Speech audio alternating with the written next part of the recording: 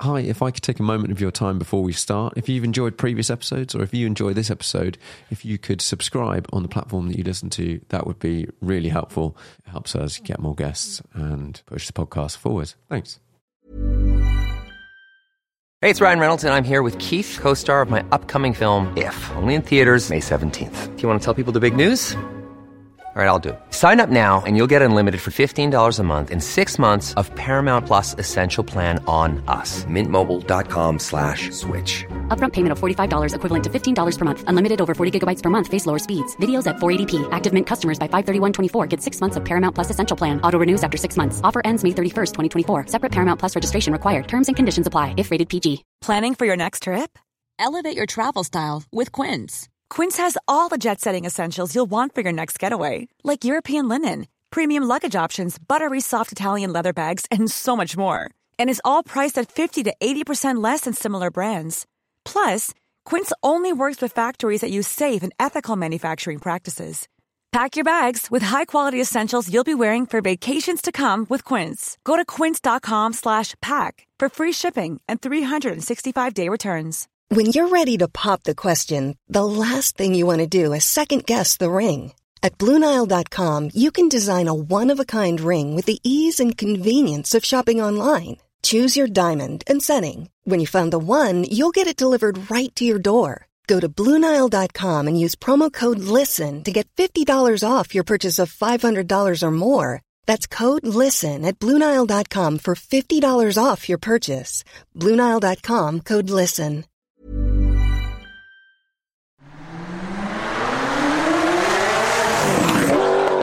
Hi everyone, welcome to the Car Chat podcast. And with us today, we have Tusko Cavalli. Hello. Hello there. Can you tell the audience a little bit about sort of who you are and what you do? So I am a resto modder. That's basically my job now. I am the CEO and founder of Officine Fioravanti, the company that has now launched the first Ferrari Testarossa resto mod.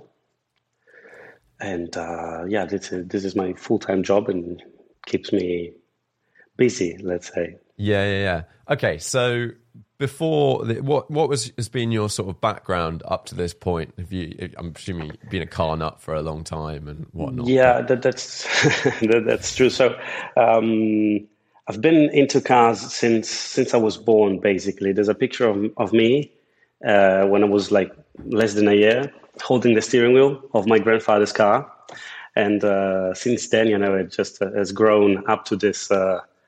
Let's say excess of even modifying old Ferraris into modern whatever they are. No, I don't know if you understand what I mean.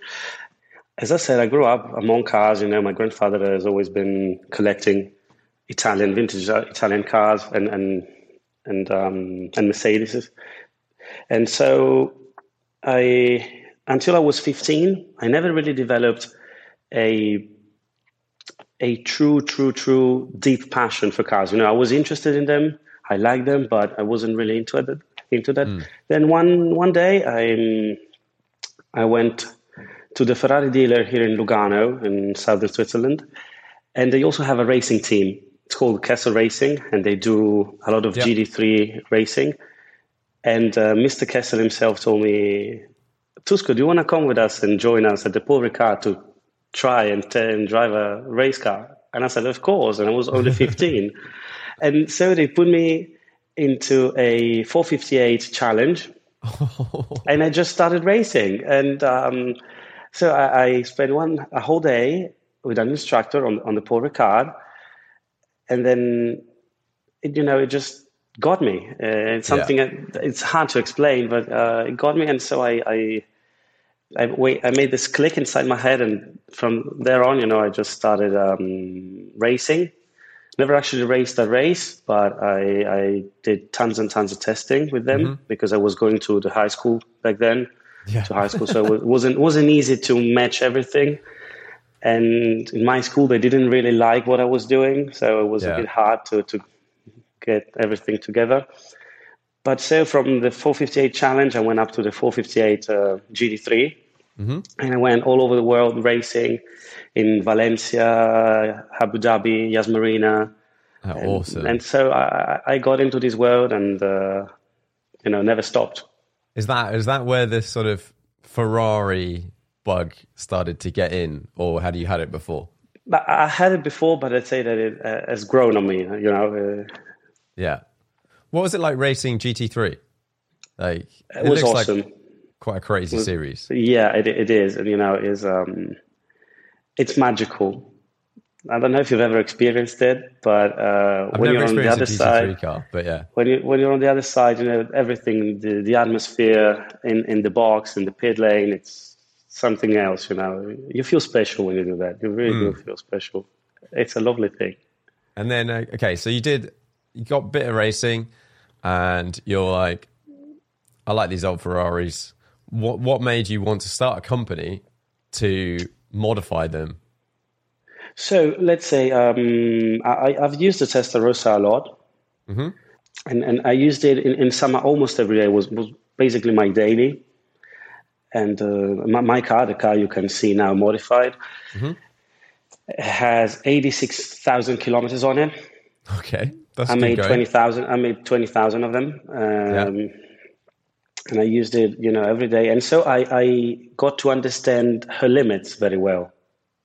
To see what was, I don't want to say wrong with it, but what was, limiting the car. Yeah.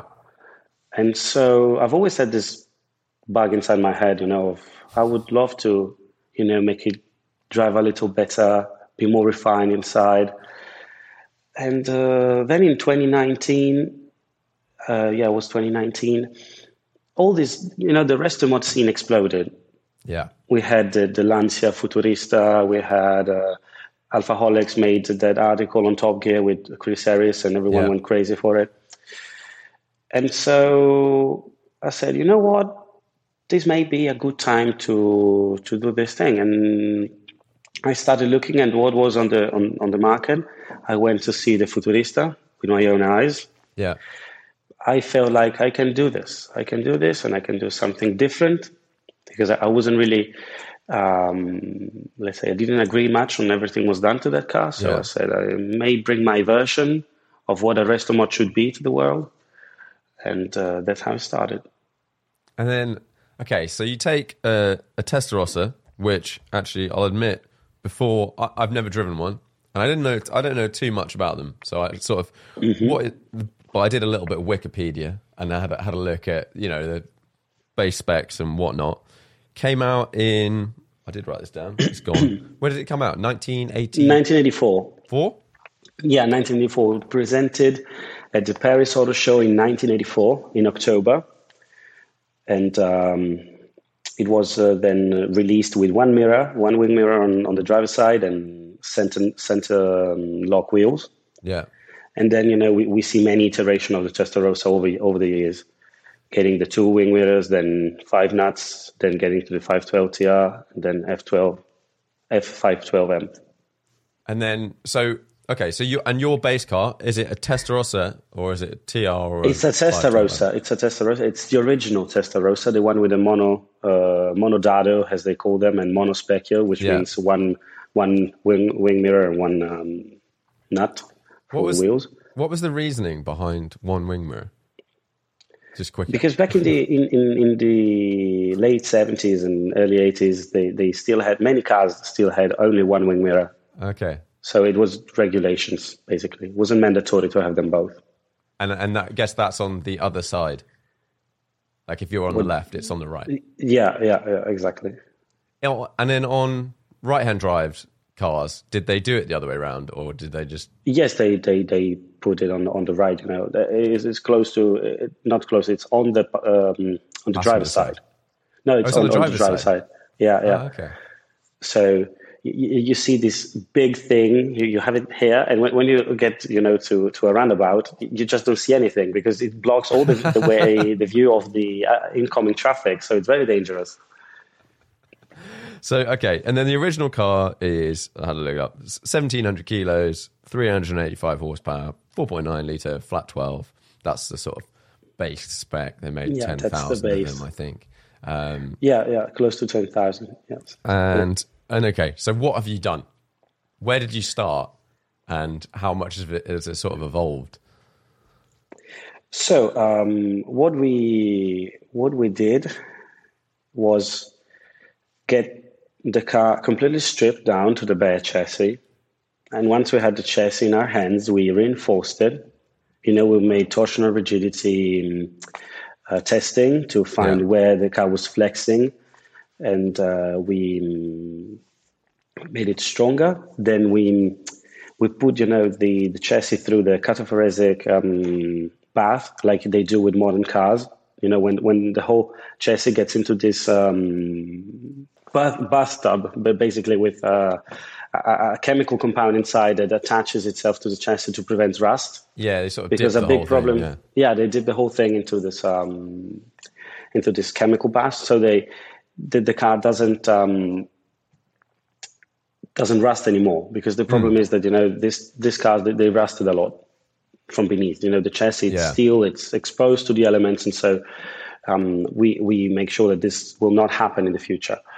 Then we get the engine to the engine shop, and we start rebuilding the car with new suspension components. Yeah, we change the arms, the uprights, the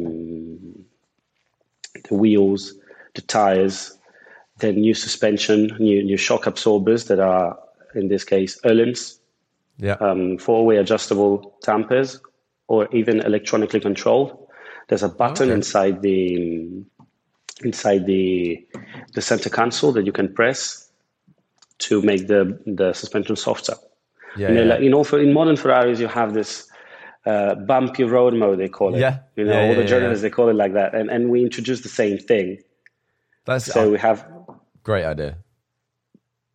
So when you're driving, or let's say on a British B road, as they say, that they are a bit ruined. You can press this button and the whole car gets softer. Yeah. Then we have a new steering rack that it's now quicker in response, and it's only 2 turns lock to lock, and it also has power steering that only works. It's speed sensitive and only works when you're maneuvering.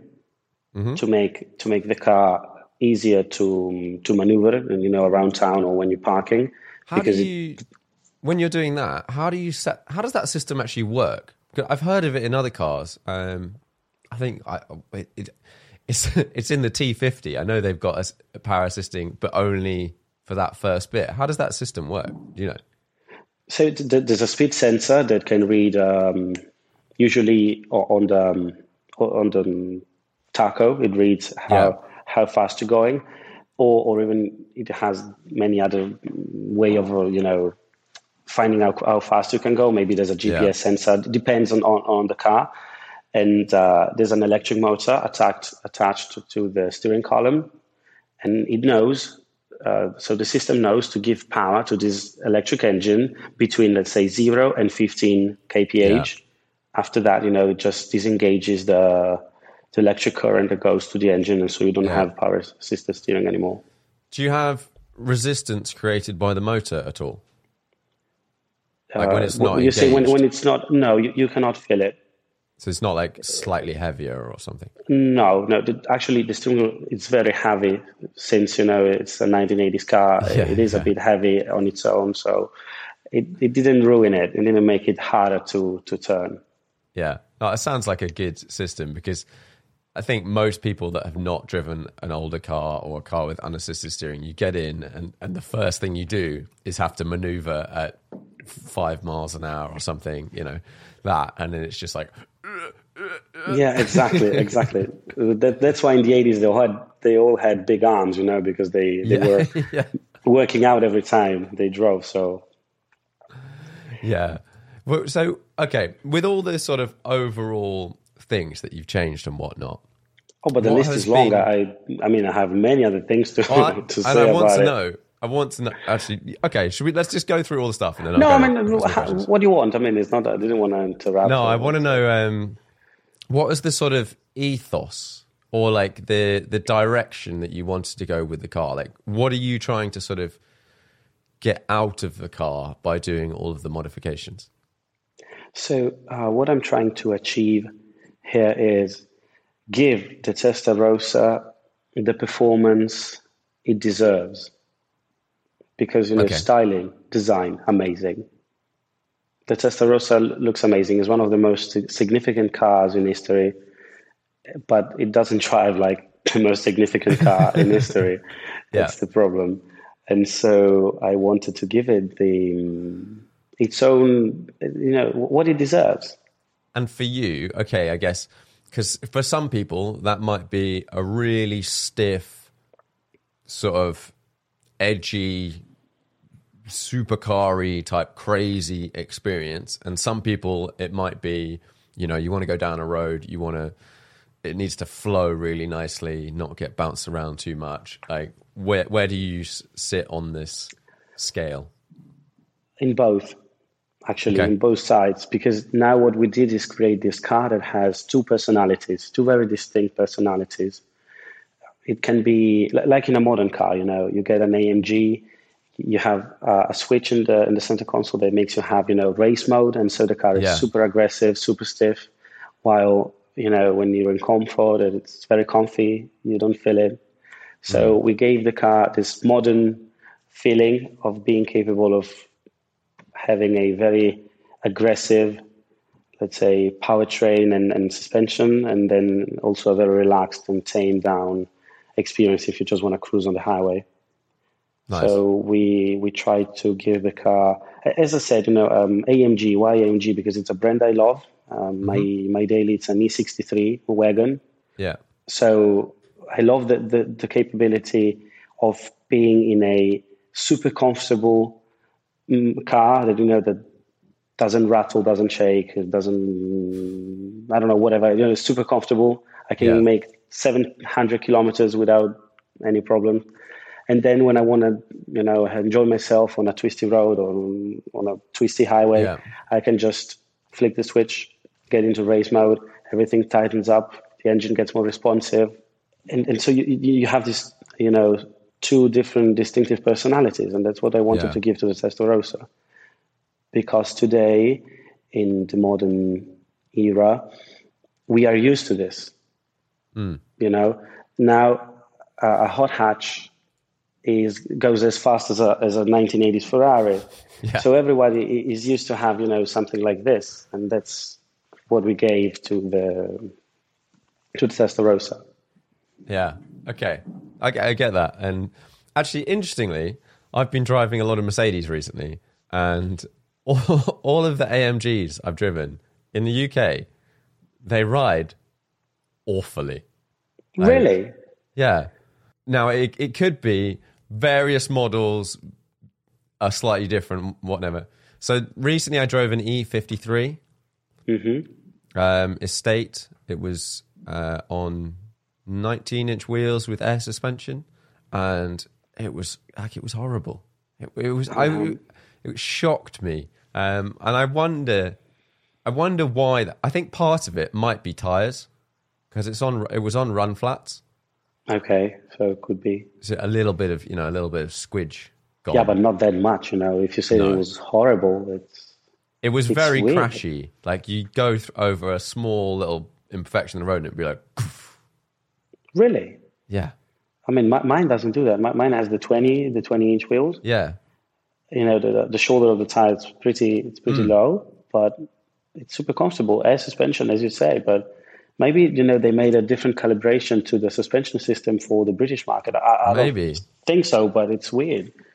I mean, because it's something I've spoken to, because in my mind, that car should be really comfy. Like it should have the dual personality that you're talking about. And driven a couple of Mercedes recently. I drove I'm particularly looking at E-classes because I was thinking of buying one. And so I drove the E220D on 18-inch wheels and was just to see, is this the same? And it was the basic sort of spring rate in the car was definitely the same. It was a bit comfier because of the sidewall, but it still had that kind of feeling mainly around town. I don't know. I mean, the 63 on my side, doesn't do that. Maybe I have to drive a 63. Yeah, maybe the 53 is it's not a complete AMG product. It's more of a Mercedes rebadged with AMG. So maybe they wanted to give it, a harsher ride to make it feel sportier, even when it's not. I don't know. Maybe it's marketing. Yeah. Something's gone wrong in the system somewhere, and I don't know whether that was. I think I drove a pre-facelift of the E53, and maybe I hear the facelift is slightly better, but I'll have to go and drive an E63. So you can compare them. Yeah. So I can compare them and be like, either there's something about UK something wrong with spec. me, or there's something wrong with. No. Because if you say it's comfy, maybe to you your car is comfy. Now I can't teleport and get in your car, and your car could well be really comfy. It's just crazy the ones I've driven recently. It's not a Bentley, but it's comfortable. Yeah. It's not crashing around. I would say the E53 I drove was worse than my GT3 RS. Okay, that's weird. That's weird. That's very weird. Right. Anyway, back to Testarossas. Okay, so you've made a bunch of changes to the car, and how? Okay, so let's say suspension. You've got a few setups you can have. You've got an Öhlins setup. Is there Öhlins? What? So you've got two setups that you can have. Is exactly. That right? So you can have a mechanical adjustable damper, which is in four-way adjustable damper from Öhlins TTX36. That has high speed rebound and bumper rebound and low speed. So the four different way of adjustment, but also an electrically controlled valve. So you can, as I said before, that there are pre-settings. You can have as many as you want. The beautiful thing with our job is that we can tailor the handling and the comfort of the car to the customer's requirements. For example, you want a more comfortable ride, so that when you get down of your E53 with your broken back, you can sit in the Testarossa and have a more enjoyable ride. Yeah. Or we can make it stiffer. Spring rates can be changed. As I said, damper tuning can be changed. So everything is customizable. And that's what we do for dampers. Another thing we did that we introduced on the car to prevent it from scratching the ground, it's a front lifter. Okay. That raises the car at the front. Yeah, there's a button on the center console to make it easy. Mm-hmm. And, with a very long overhang at the front, the Testarossa scratches everywhere now that it's lower, because it's a few centimeters lower, to, make the handling a little bit better. Yeah. And then we have new geometries at the front to make the car more responsive and behave better, especially on a oversteer situation, because the geometry originally was a little slow to respond. When you started power sliding or drifting, let's say, the steering wheel didn't go back to center as quickly. Oh, okay. And so it wasn't easy to catch it. It was quite hard. You needed to be very, very how do you say, ready to. You got to be sort of prepared ahead of exactly time. Yeah. But now it's much more intuitive and easier to drive on the limit thanks to these new changes. We often forget how important a good geometry at the front is. But I don't mean the geometry that you can, caster and camber that you can change. Even if you go to the workshop now, you can change it. Yeah. I mean, the actual geometry, meaning changing the design of the arms and the way they are attached to the chassis to give it a level of readiness. Let's say when you want to oversteer, or when you want to do something not necessarily right, like going straight. You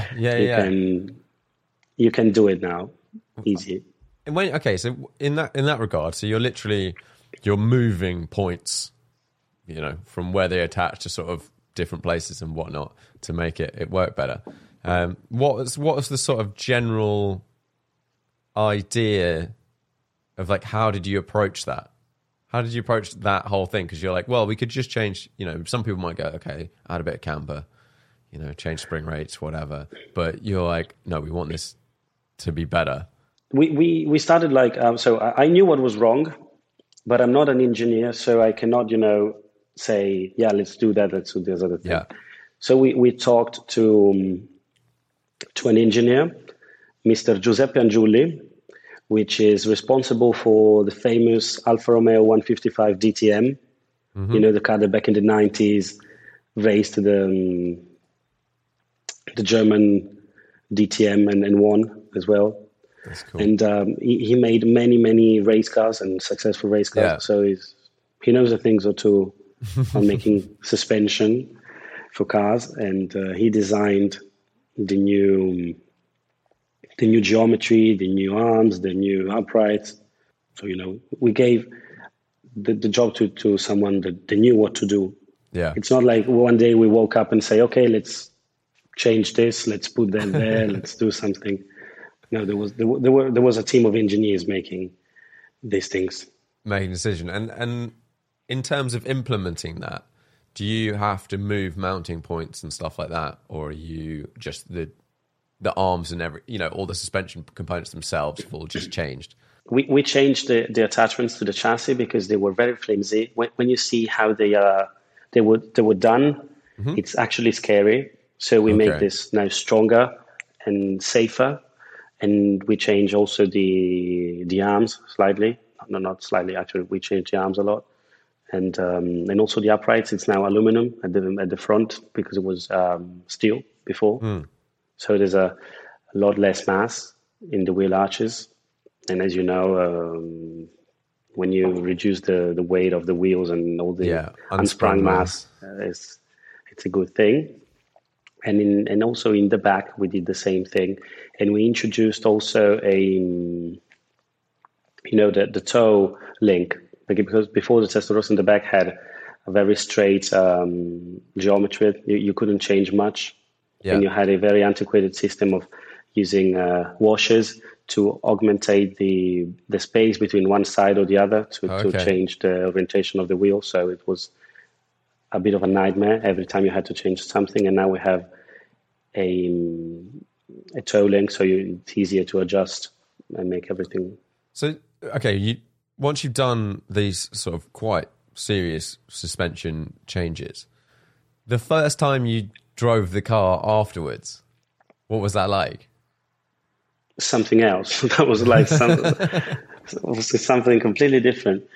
I recall I took it out of the garage, and we didn't have plates on, so I couldn't go far. I was just driving on the street behind the workshop, and I don't know, it was something so special because it drove like unlike anything else. Because it's something from the 80s and has this modern feel in the way it drives, but at the same time, it's vintage.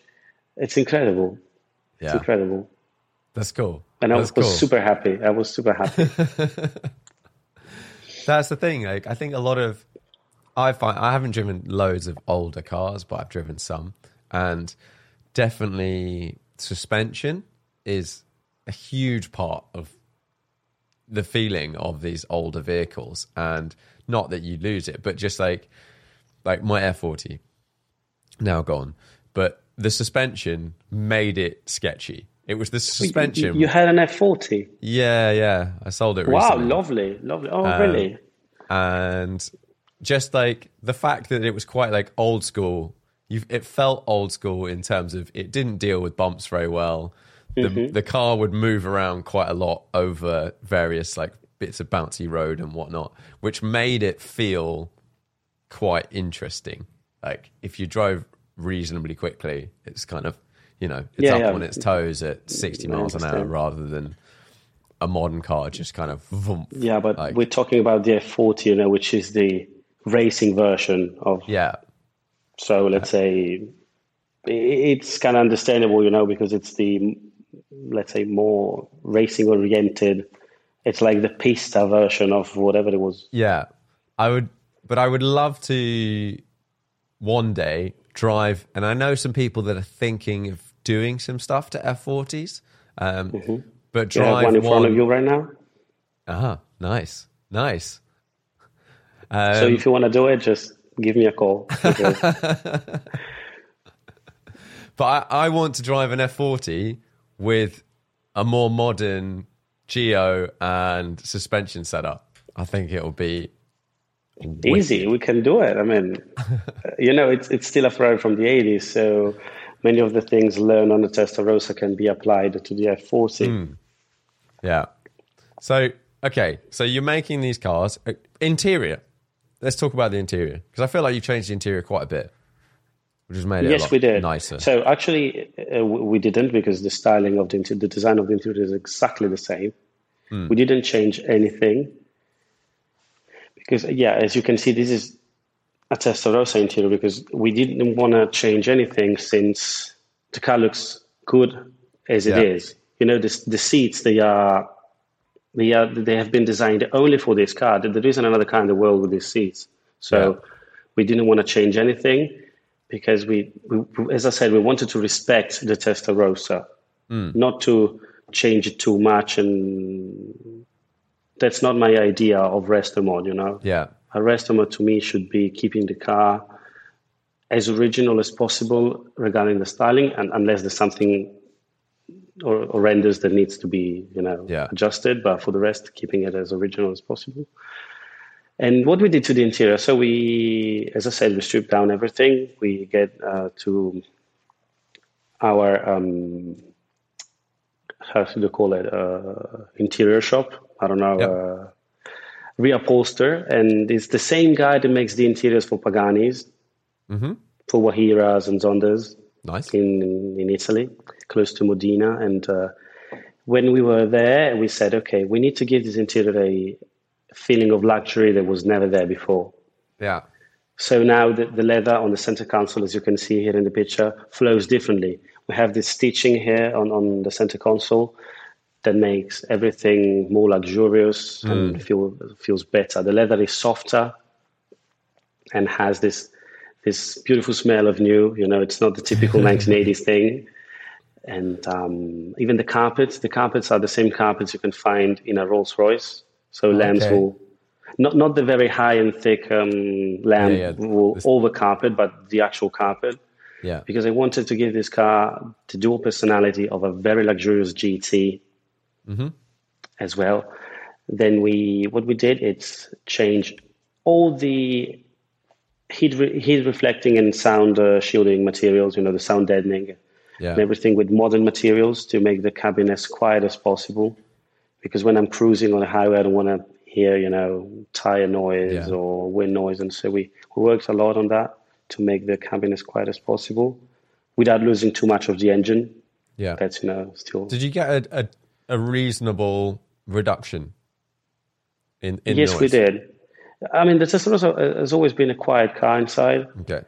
But when you're inside, I mean, it's not a phantom level of quiet, but it's at a very good point now. Yeah, that's nice.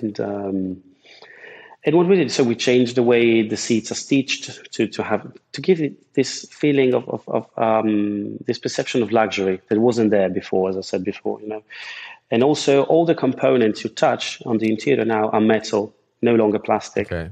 It's aluminum, machined aluminum, anodized black. For example, the center console, which was a very cheap plastic piece, the 1980s plastic that squeaked and rattled. Yeah. It's now machined aluminum, like the stocks behind the steering wheel. Yeah, these are the buttons I was talking about before. And what else? Basically, this is a very interesting piece. For the people that are listening only, I'm running through some photos at the same time. And they're not going to see it. So they might not see, but what we're looking at, can you explain what we're looking at right now? So this is the pannello di controllo, or control panel, with which you can set the traction control and ABS. Okay. We have on this car a 12-way adjustable traction control and ABS system to enable the driver to choose what he wants. If you are driving on a very wet road, you just flick the switch to wet mode. So the ABS and the traction control are very intrusive and they can prevent you from crashing or sliding. or if you have, or on your racetrack and you want to go as fast as possible, you can deactivate everything into off, and you're on your own. What did the Testarossa have? Did it have any traction control? ABS, no, it didn't have anything. Okay. And then has that been quite an interesting process, fitting that and calibrating it? It was, yeah. We had to do a lot of testing on the racetrack to get the ABS right and the traction control right. So, you need to do a lot of kilometers. A nice feature for people that are used to driving with traction control all the time. Exactly. And actually, that's, the modern feeling we wanted to give to the car, being safer around you. Not just, you got 500 horsepower, just drive around. No, this has to be, something safe you can enjoy. It doesn't have to be scary. And that's a level of safety, there's the safety net called traction control, ABS, that once you have them, it's difficult not to have them. Yeah. Have you ever braked hard with the F40 on the rain, when it was raining? Not from like a high speed, but I have. So you know what it means. Exactly. And that's the scariest feeling when you're on the road. That's scary.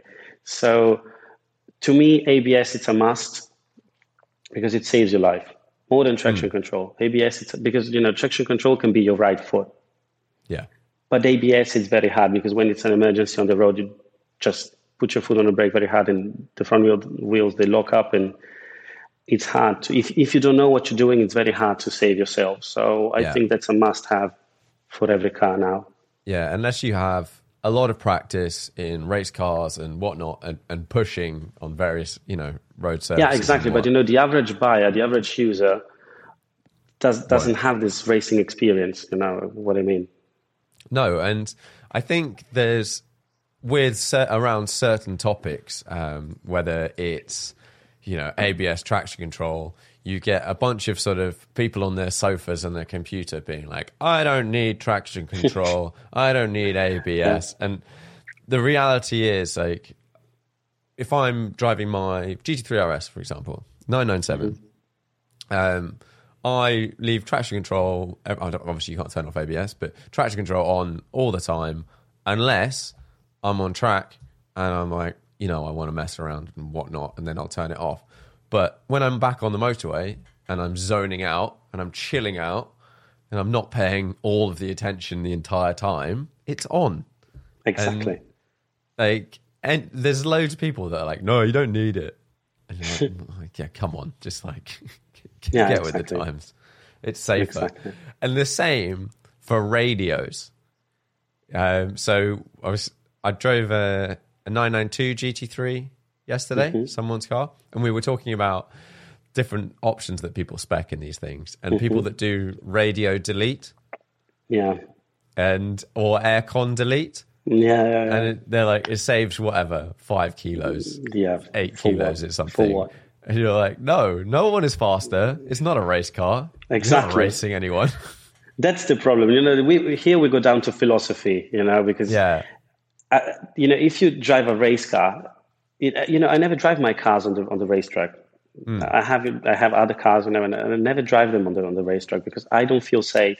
Because if you start driving a race car, I don't know, have you ever driven a race car in your life? Yeah. I have. So you know what it means. You have something else. It has nothing to do, even though it's a GT3, you said. But if you take a 911R and a GT3 for on a road going GT3, or a 458 and a 458 GT3, they are nothing alike. No. You have the road cage inside, everything is different, and they are engineered to go on a racetrack. So I don't never feel safe driving on a racetrack with a car for the road. And as I said, you don't need to remove 5 extra kilos to be 0.2 of a second quicker around the Nürburgring. Yeah. Do you understand what I mean?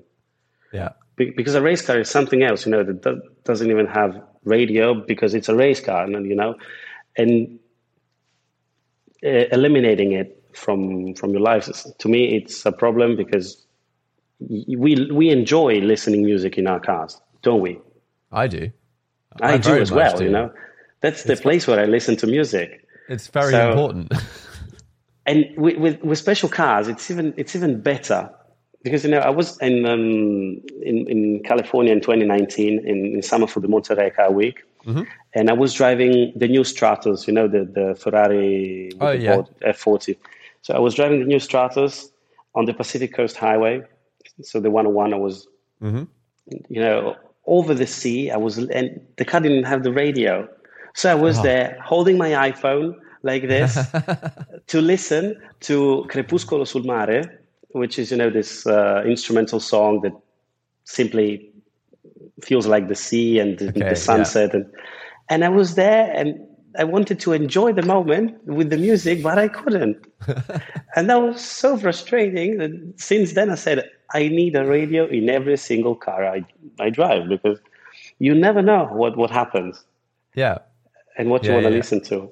And you can enjoy that if you're only going to drive a car for half an hour and it's all about just being like, you know, and it's got a really loud exhaust and you're going sort of your favorite road or whatever.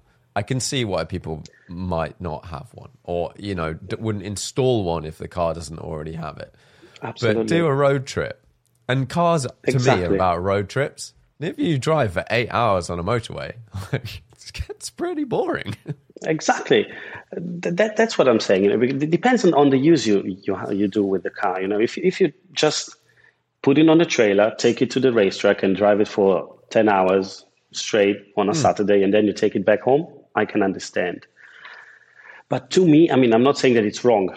It's just my personal idea. Personal preference. Yeah, I love to have the radio, even on the Testarossa, when you drive around at night listening to Miami Vice theme, you know, the Crockett theme or whatever, and feel like I'm in the 80s. To me, that's part of the magic that you get with these cars, you know? Yeah, totally. And I think like we all have a soundtrack that goes with various parts of our lives. And you're like, you associate music and it builds that and it takes you back to a different time or a different place or a different memory, or like a road trip playlist that you just listened to on that road trip. And then you listen to 5 years later and you're like, oh, I'm straight back I remember there. that. Yeah. Mm-hmm. So what did you do to the audio system? So we changed everything once again. Now we have a 1,500 watt system, compared to the 200 and something watt it had in before. And a new head unit that has Apple CarPlay, Bluetooth connectivity, navigation, you know, like the Porsche retro radio you can put in 911s. Yeah. But the styling has been cured by our designer, and now looks like a 1984 Macintosh. Yeah. And it's once again, you know, all machined aluminum from a solid piece and then anodized in this color. Yeah, you can see it over here. This is it has the same radiuses if you see on the sides of the 1984 Macintosh. Okay. Because it was like, you know, it was born in the same year of the Testarossa, so I wanted to give this little Easter egg. And if you see in the corner there's written OF Audio Link, right? And the OF, and the OF. I don't know if you can zoom it. There's, you know, the same colors, not actually the same colors, but like in Apple Macintosh that they had this LGBTQI plus like colors. Yeah, I don't know if you remember. I'm sorry. I know. Let's cut this. Let's do it again. No. It's it's multicolor. You can see there. It's like the original Macintosh. The colored gradient that you go from like red to purple through the different colors. For there you go. I'm talking too much. I'm sorry. A little nod. There you go. A little Easter egg. Do you have any other Easter eggs in the car? So what else do we have? Easter eggs. So we have a 1984 Motorola phone. Oh, yeah. Yes. That works. You know, like that was originally inside my car. It came like this, but it never worked. So which changes the internals to the telephone, and now it's linked to the radio. And when you receive a phone call and you connect it via Bluetooth to to the radio, you can either talk on loudspeaker inside the car, or you can pick up the phone and talk directly on the phone. Oh, amazing. And nobody can hear what you're saying. So if you have to order, I don't know, 10 kilos of cocaine, it's the 80s, you can do it quietly without no one None of your to passengers clocking what you're doing. Exactly. That is wicked. I've got a friend who has a phone like this in his, I think it's in like a Rolls Royce or something, but it's not connected to anything. So is that quite a complicated process to do that? Yes, it is, because you have to take the radio apart, the telephone apart, and make the two talk to each other. It's not easy. It took us a lot of months of testing working it out. No. He'll probably send you an email. Be like, I want this tech. You might end up having to buy a Testarossa in the process. So that's cool. You've done some luggage. Then the running boards, they are all machined aluminum once again, and they are custom to the customer specification. And what else do we have? The radio is better, the engine. Air conditioning. Yeah, engine, exactly. That's a good point. So the car originally had 385, 390 horsepower, depending on the readings. Yeah. Now the car has more than 500 horsepower. We are still in development to make the engine even more powerful in a, let's say, like Singer. Singer has different steps. Yeah. You can have the 3.8 liter, the 4 liter, and with different power levels. And we are at 500 horsepower, but if someone wants something less, we can, of course, deliver. Yeah. And so what have you done? Have you made the engine? Is it now like 5.1 or something? No, or it's still 4.93 cm. But what changed is all the internals and also the injection system and exhaust system, the ECU.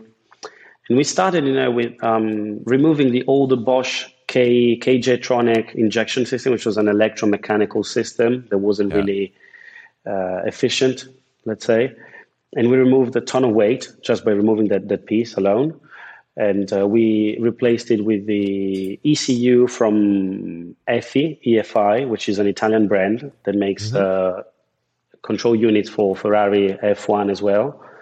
And we have this ECU that now stays proudly on top of the engine. You can see the three motorsport connections reaching the ECU and then going to the engine and to the fuse board and various other parts of the car. And also change all the spark plugs and the coils. We don't have distributors anymore. We have coils directly on top of the spark plugs. Yeah. And then we changed the internals, as I said, with new pistons, a new balanced crankshaft, new cams, new valves retainers. As I said, the ECU, the injection system, the exhaust. Now we have a Inconel headers. We have Inconel headers and titanium mufflers. This is the first system developed for a Testarossa like this. Okay. So, like in Formula One cars, the Inconel for the headers and then muffler in titanium. And the muffler has a valve, 2 valves actually, one on each bank, that can be opened when you press a button on the center console. And with this, you get a fully straight piped exhaust, which is crazy. It gets up to 135 decibels and it's crazy. Just crazy. Good. I imagine get out of town, right road, beep. It's awesome.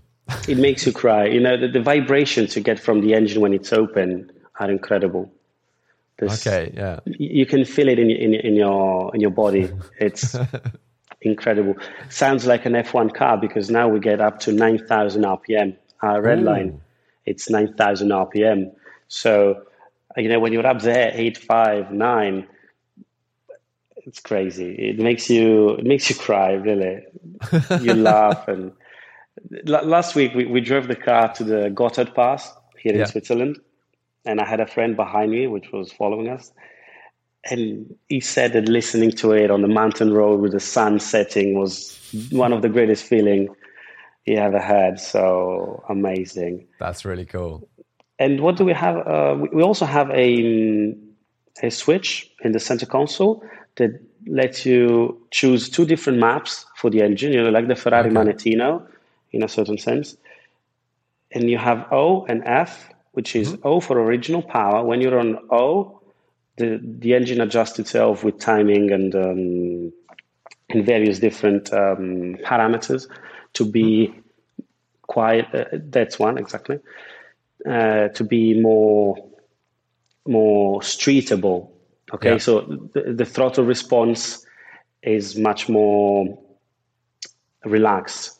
Yeah, and the whole power delivery, it's different. It's meant to drive around town easily, be easy on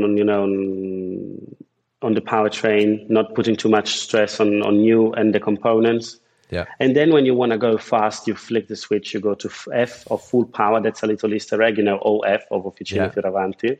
Okay. And you have the full 500 horsepower, 510, 500 horsepower, and you can drive like the hell out of it, Yeah. You get a more responsive throttle, and the whole car gets into race mode, let's say. So the suspension stiffens up, the exhaust opens up, and everything gets ready to go fast, As I said, like in an AMG, you can flick the switch and go into race mode, and you get everything. So the suspension on its hardest setting, the gearbox in the faster changing time, let's say, the engine more responsive. And we did the same here. When you flick the switch to F, you get everything in the hardest setting.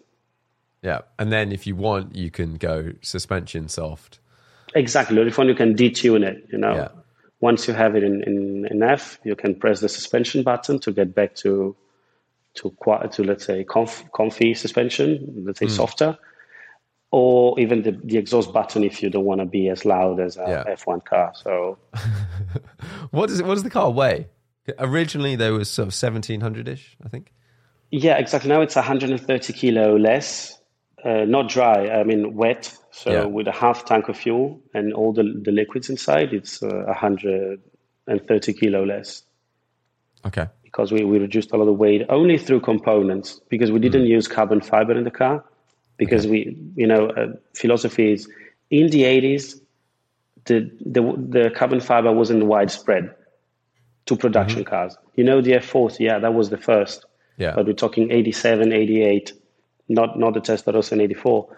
And so we kept this philosophy of not using carbon fiber, unlike everybody else that uses carbon fiber to redo the body But it would be very hard to redo the body of the Testarossa in carbon fiber because it was handmade, handmade. So every car is different. And it's not very easy to make a unified Testarossa carbon fiber panels, because maybe it fits in my car, but on yours it doesn't. It wouldn't There could be up to 3 centimeters differences on some panels. Really? So, yeah. Wow. That is. It was the 80s in Italy, difference. Yeah. yeah. Fine Italian engineering. I don't want to say that they didn't do anything good, because actually the car is good already, but it was the time. It was Fiat, back in the 80s. So exactly. So you take a base car, you strip it down, you do all your stuff, build it back up again. What do they cost? That's a good point. So it depends. It depends on the specifications. Starting price. It's around 400,000 euros. Okay. Does that include a car? Or no. Plus a car? Actually, the customer needs to provide the donor car. Yeah. But we can find a donor car if the customer doesn't have one. So, but it has to be brought to us, and registered to someone that isn't us. Yeah. To the client. And the price the base price is for 400,000 euros. But if you want a car like the one I made for myself, it's more on the 500,000 euros range, because it has many, the electronically controlled suspension, the engine is more powerful, so it depends on what you want. Even the leather on the inside, it's a very soft leather that cost a fortune, just the leather. So it depends on what you want, We can do a top-down configuration to find the right the right spec for each customer, Yeah. And does that include, does someone need to give you like a really good car to start with, or can it be like a bit rusty and whatnot? The better the car, the easier the result, the transformation. Because, when you get a Testarossa that has rust on it, repairing the chassis, it's feasible, but, it's always good to start with a safe and solid car that has been well maintained, because also components like the gearbox, if you have to rebuild a Testarossa gearbox, that's a nightmare. So you should find a car that is in as good as possible. Yeah. But of course, if the car has some minor imperfections, can be easily. It doesn't matter if your engine's done 100,000 kilometers because it's all getting changed. Yeah, the only problem is the gearbox, because as I said, finding components, it's hard and it's very intricate and complicated. So that's a point that should be inspected before purchase. Cool. I really like the phone. I like the sound. Well, I like the idea that it revs to 9. That to me, with that engine, I feel like that's going to be quite some experience. Hearing that. Why don't you come down to Switzerland and try it yourself? I'm keen. We will do it. I don't know when. Yeah, let's do it. Yeah. Maybe. I don't know how close you are to the Italian border. Maybe we go into Italy and then drive it in Italy. A few kilometers away. So yeah, that's better. We also have worked a lot on the braking system. Okay. We now feature the Brembos, Brembo Racing from the racing catalog, GD3 brakes from the 488 GD3, 6 pistons at the front and 4 pistons at the back. The impressive thing is that now we have more than, maybe 10 times the braking power compared to before. Okay. Because the Testarossa had a big problem. It didn't brake. It slowed down. It slowed down. The brakes were underdimensioned, were too small for such a heavy and big car. Here it is. You can see that's the front pad. Okay, for the people that are listening, the front pad is literally, it's double the size. It's like double the area. Yeah, but you have 2 of them, so it's 4 times. Yeah. So you get a lot more power, braking power, and the brake itself, the caliper, it's much bigger and lighter. Even though it's bigger, it's lighter and stiffer. So you get much more pressure to the pads and then to the disc compared to the original. Yeah. And once again, we reduce the unsprung mass and make handling better. Then we also have, for the engine, I forgot, we molded and casted new aluminum, passages for the air. Because since we removed the original Bosch injection system, we had this that routed the air from the air cleaner into the plenum and then down to the cylinders. We had to cast this aluminum piece that, thanks to fluidodynamics, we made that passage faster to produce more power and whatnot. The gearbox as well. We have now a fifth gear. It's longer to be a better cruiser on the highway. Okay, and to also have a higher top speed, that it's now 200 miles an hour, 201, 202 miles an hour. Yeah. So it's truly a supercar now. How's the aero at that speed? So the Testarossa has a big problem with aero, because over 230, 250, you start flying, it goes, the nose starts lifting. But we worked a lot on aerodynamics as well, with a flat underfloor completely. Okay. And the car rides a little pointing down at the front. Yeah. To have more aerodynamic. Yeah, to be more aerodynamic. And we mitigated this. Okay. We made the best we could to make it stay on the ground at 100 kilometers an hour. And so, what else? The tires are new, as I said. We now have. You should celebrate yourself every day, but some days you should celebrate with jewelry. Whether you want to commemorate an unforgettable moment or just bring some added sparkle to your collection, Blue Nile can offer you expert guidance and a wide assortment of jewelry of the highest quality at the best price. Go to BlueNile.com today and experience the ease and convenience of shopping Blue Nile, the original online jeweler since 1999. That's BlueNile.com. BlueNile.com. Hey there, it's Michelle Norris. I'm host of a podcast called Your Mama's Kitchen. When I travel, I'm usually looking for a way to find a taste of home when I'm not at home. And one of the things I love to do when I am at home is entertain. And Airbnb allows me to do that. When I was in California recently, I rented a house that had a great kitchen. And when we were sitting around the table, we were all thinking, we're in someone else's house. Someone could be in all of our homes as well. If you have a home, but you're not always at home, you have an Airbnb. Your home might be worth more than you think. Find out how much at airbnb.com/host. 17 inches at the front and 18 at the back, and are also wider.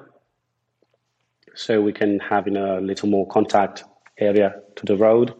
And we use modern performance tires, the Michelin Pilot Sport 4. Yeah. And the Trofeo R's from Pirelli, if you want to go real fast. Yeah. And also winter tires. Oh, okay. I was keen to that, to have winter tires. If you want to drive it in winter, now you can. Or even on the, if you want to do a road trip and you want to go to the ski resort or whatever, you can do it to Testarossa now. Because you have traction control that prevents you from spinning the tires. Yeah. You have winter tires and also ABS if you have to brake, the conditions aren't so good, you can. You've got all the things. Exactly, to help you out. And a Testarossa in the Alps or wherever is going to look pretty cool in the snow. In the snow, yeah. Wait, because once it's going to start snowing over here in Switzerland, we're going to do some videos with the car on the snow. And the bodywork? Mm-hmm. Have you adjusted anything, or does it look exactly the same, or is it so it looks panels? Exactly the same, but we changed a few minor details. For example, the keyholes. Okay, they had this very big rubber ring that made them ugly and big, and so we removed it and made it flush with the door, only on the driver's side. Mm-hmm. So now, when you see the passenger side, the shape of the car is uninterrupted by anything, because there's no keyhole, there's no Pininfarina badge, and we made it as clean as possible. Like the designer penned it back in the 80s. And on the passenger side, on the driver's side, we removed the keyholes even from the fuel cap. That it's now a push system, so you push it and it opens up like in a modern car. Yeah. And also the Pininfarina badge on the lower side of the car to make it, as I said, look a little cleaner and better. Minor tweaks, but it makes all the difference in the world when you see it. Yeah. It's amazing the difference, like a small thing that's just not right makes like a whole surface. You immediately just like, what is that? Yeah, I mean, it gives you a feeling of being more modern. Even though it's the same thing, it feels more modern now, without this typical 80s, big locks and logos on the side. What else changed? So all the lights are now LEDs inside and out. We have a lift. I told you about the lifter. What else about the engine? Maybe the ECU. It's a very intelligent ECU that knows in which gear you're in and adapts the torque curve and the power delivery to the like in a modern Ferrari, like 488, for example, with the turbos, they limit torque in first gear to get a better launch, not spin the wheels. And our car can do the same, depending on the conditions. Okay. She knows in which gear she's in, and adapts the engine to respond in the better possible way. So you can see there's a lot of technology in our Testarossa. It's not just like, okay, we change the wheels, we put fuel injection in it, let's call it a day. No, there is a lot of engineering, R&D behind this. It's not the typical resto mod. I was going to say, it sounds like you've gone on the electronic side and the engine management and all that sort of stuff. You've gone way over and above what normally gets done in this space. Usually what you see in resto mods, it depends, but you see they change the suspension, just the shock absorbers, the wheels, the tires, maybe a bit more powerful brakes, okay. But that's it, nobody changes geometries and maybe makes and has such a high level of technology as I said, in everything: suspension, ABS, traction control, engine management, and suspension management. So I'm very proud of what we did here because we wanted to give, we have a lot of racing technology, because also the ABS and the traction control are like in a race car where you can set them into different positions. We have this, as I said at the beginning, this dual personality of a race car that is at the same time a GT. Yeah. No, it sounds wicked. Like, it sounds like something that would fit into my life very well. Crazy when you want it to be crazy, and really comfy and just kind of cruise around when you want to be cruise around. And you want to listen to your playlist. Exactly. On your road get trip. The playlist on my road trip. Exactly. And then you get to the right road, press the button, 130 decibels, 9,000 RPM, off you go. Traction control. Off, lowered. And you slide around. Yeah, exactly. Yeah, it's wicked. Yeah. Have you taken it? Where have you taken this car? Like, where's the furthest you've been with it? Did you use it? Have you taken it everywhere? I've driven a lot. I made more than 5,000 kilometers since 2,000 kilometers since we presented it on the 4th of October in La Spezia, in the commercial harbor of La Spezia. I don't know if you've seen any picture of it. I've seen a couple of the pictures, yeah. Yeah, we were inside this this commercial harbor, because we wanted to give this 1980s Miami Vice vibe. Yeah. So in between containers and cranes that was 70 meters high, there was this Testarossa that exited a container and then showed the car to the world. Now there was the press and other people. And so since then, which was on the 4th of October, I made 2,000 kilometers with it, but I'm not driving it too much because we still have to make some minor tweaks, Yeah. ECU needs to be, the map of the ECU needs to be refined a little. And we're still, making some adjustments. So the car is often in the engine shop, in the workshop, to adjust a few minor details. So, but I'm driving it. The furthest, so the longest trip I did was like 500 kilometers, I guess. Mixed highway and normal road. Yeah. And the car behaves beautifully. Really, it's super comfortable when you want to, and super fast when you want to. So, yeah, no, that's cool. She does the job. Are you really? Well, presumably you are, but like the feeling of driving that car now versus when it started, not just from a point of view of it's better at X, Y, and Z, but like that it's your project. Presumably that feels quite good. Yes, it does. It does. I'm very happy with what I did and the result, and I feel good about it. Yeah, I'm thankful, for everybody that helped us, that helped me and my colleagues to achieve this, and I'm very proud of what we did.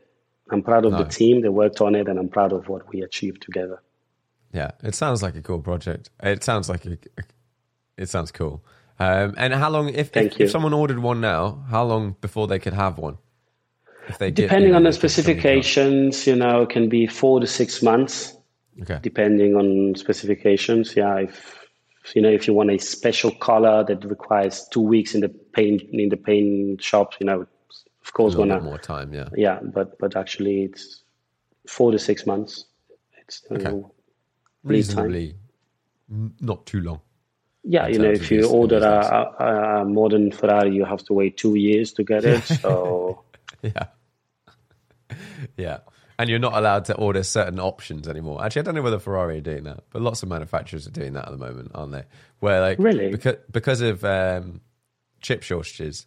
Oh yeah, of course. Computer chips, that like you can't get a wireless charging pad for your phone in the car because they're like, we don't have enough chips. I didn't know that. No, I didn't know that. Wow. It's certain manufacturers. I think the higher end cars, they have enough kind of profit built into the system that paying an extra £100 for another chip or whatever is fine.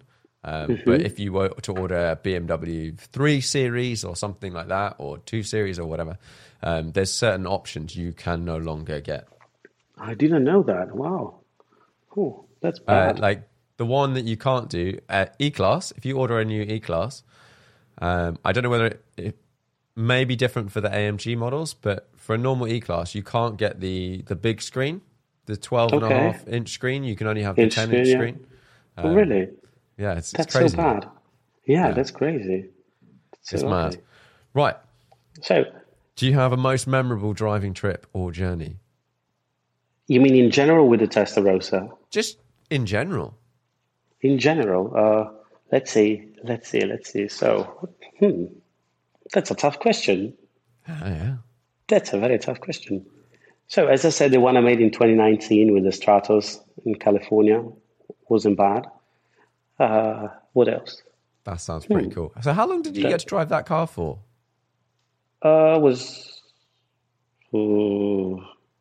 6 hours, because it was from LA to Monterey, so it was like 6 hours, I guess. Yeah, something like this. What's the car like? I love the Stratos. I really love the new Stratos. It is super nimble, super quick. It's a lovely thing, really. It's very expensive, maybe a little too expensive for what it is, because it's still a 430 at the end of the day, Yeah. But a lovely thing. The driving experience, it's beautiful. The engine is super responsive because it's naturally aspirated. You get a beautiful, because they tweak the engine a little, so a beautiful turn curve that you can enjoy at every RPM. It's a lovely thing. The only problem, as I said, doesn't have a radio. Oh. Yeah. Well, we know that's not good enough. Exactly. That's a problem. So for everyone listening that it's into the resto mod business, please include a radio in your cars. Yeah, as an option. Like at least as an option. Yeah, exactly. At least as an option. Yeah. Otherwise, we'll all be driving around with our AirPods on. Exactly. And that's not bad. I do it sometimes, but yeah. But isn't it illegal to? I don't know. I don't think so. To drive it. Maybe let's cut this. I don't know.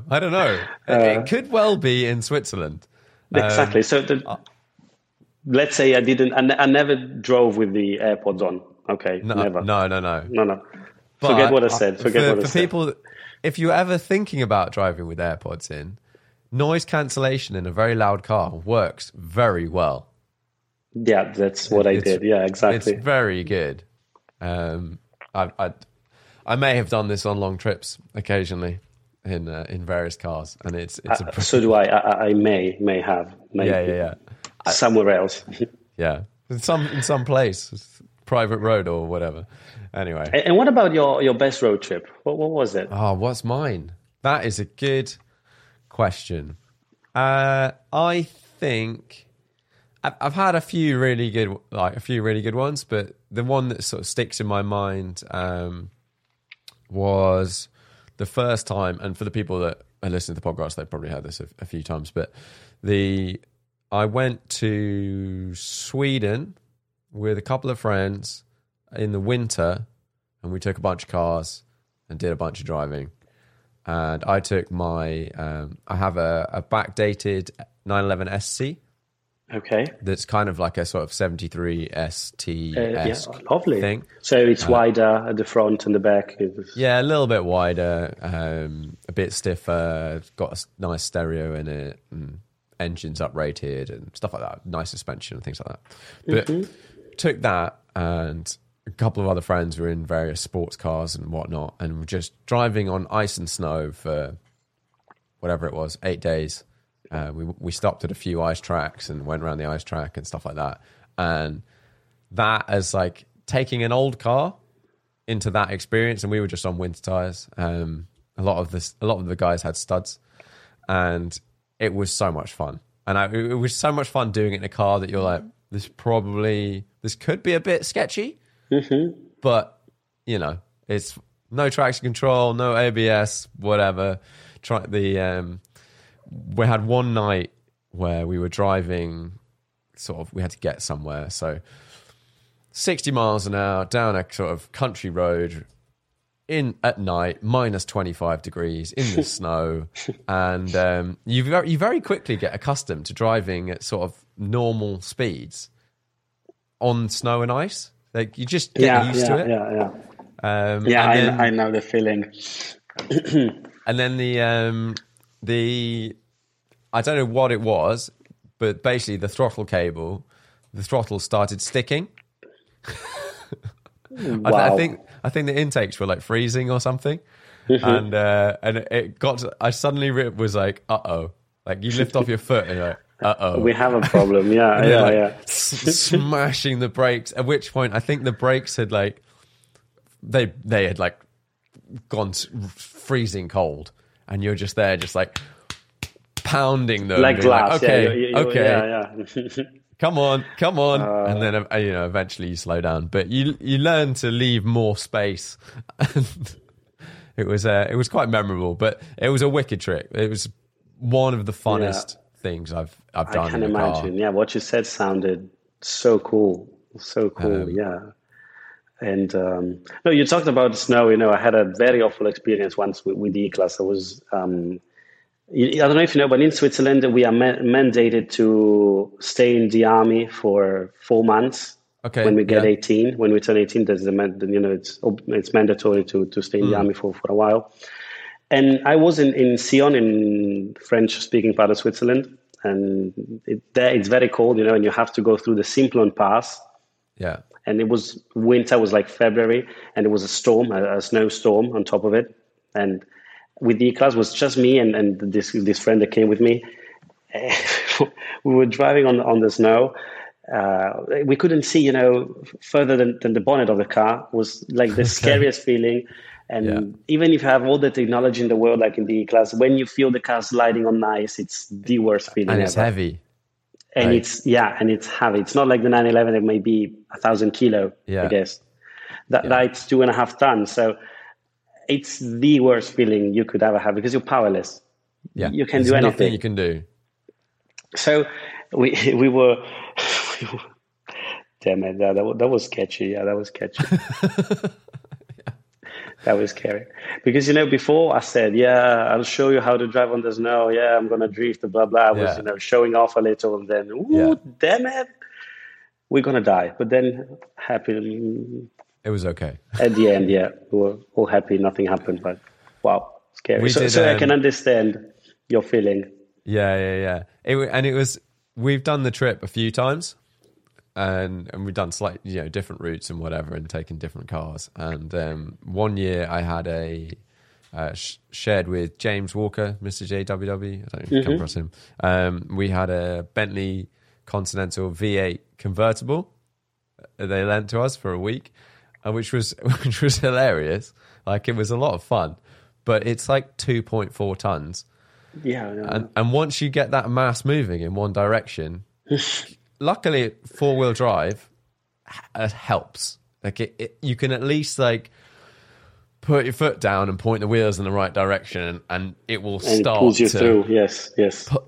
Hopefully pull you out. But you realize so much that like once the momentum was going in one direction, if you don't have much traction, it takes a lot to undo all of that. It was an interesting lesson in dynamics and weight. Exactly, in physics. Yeah, let's quote Colin Chapman.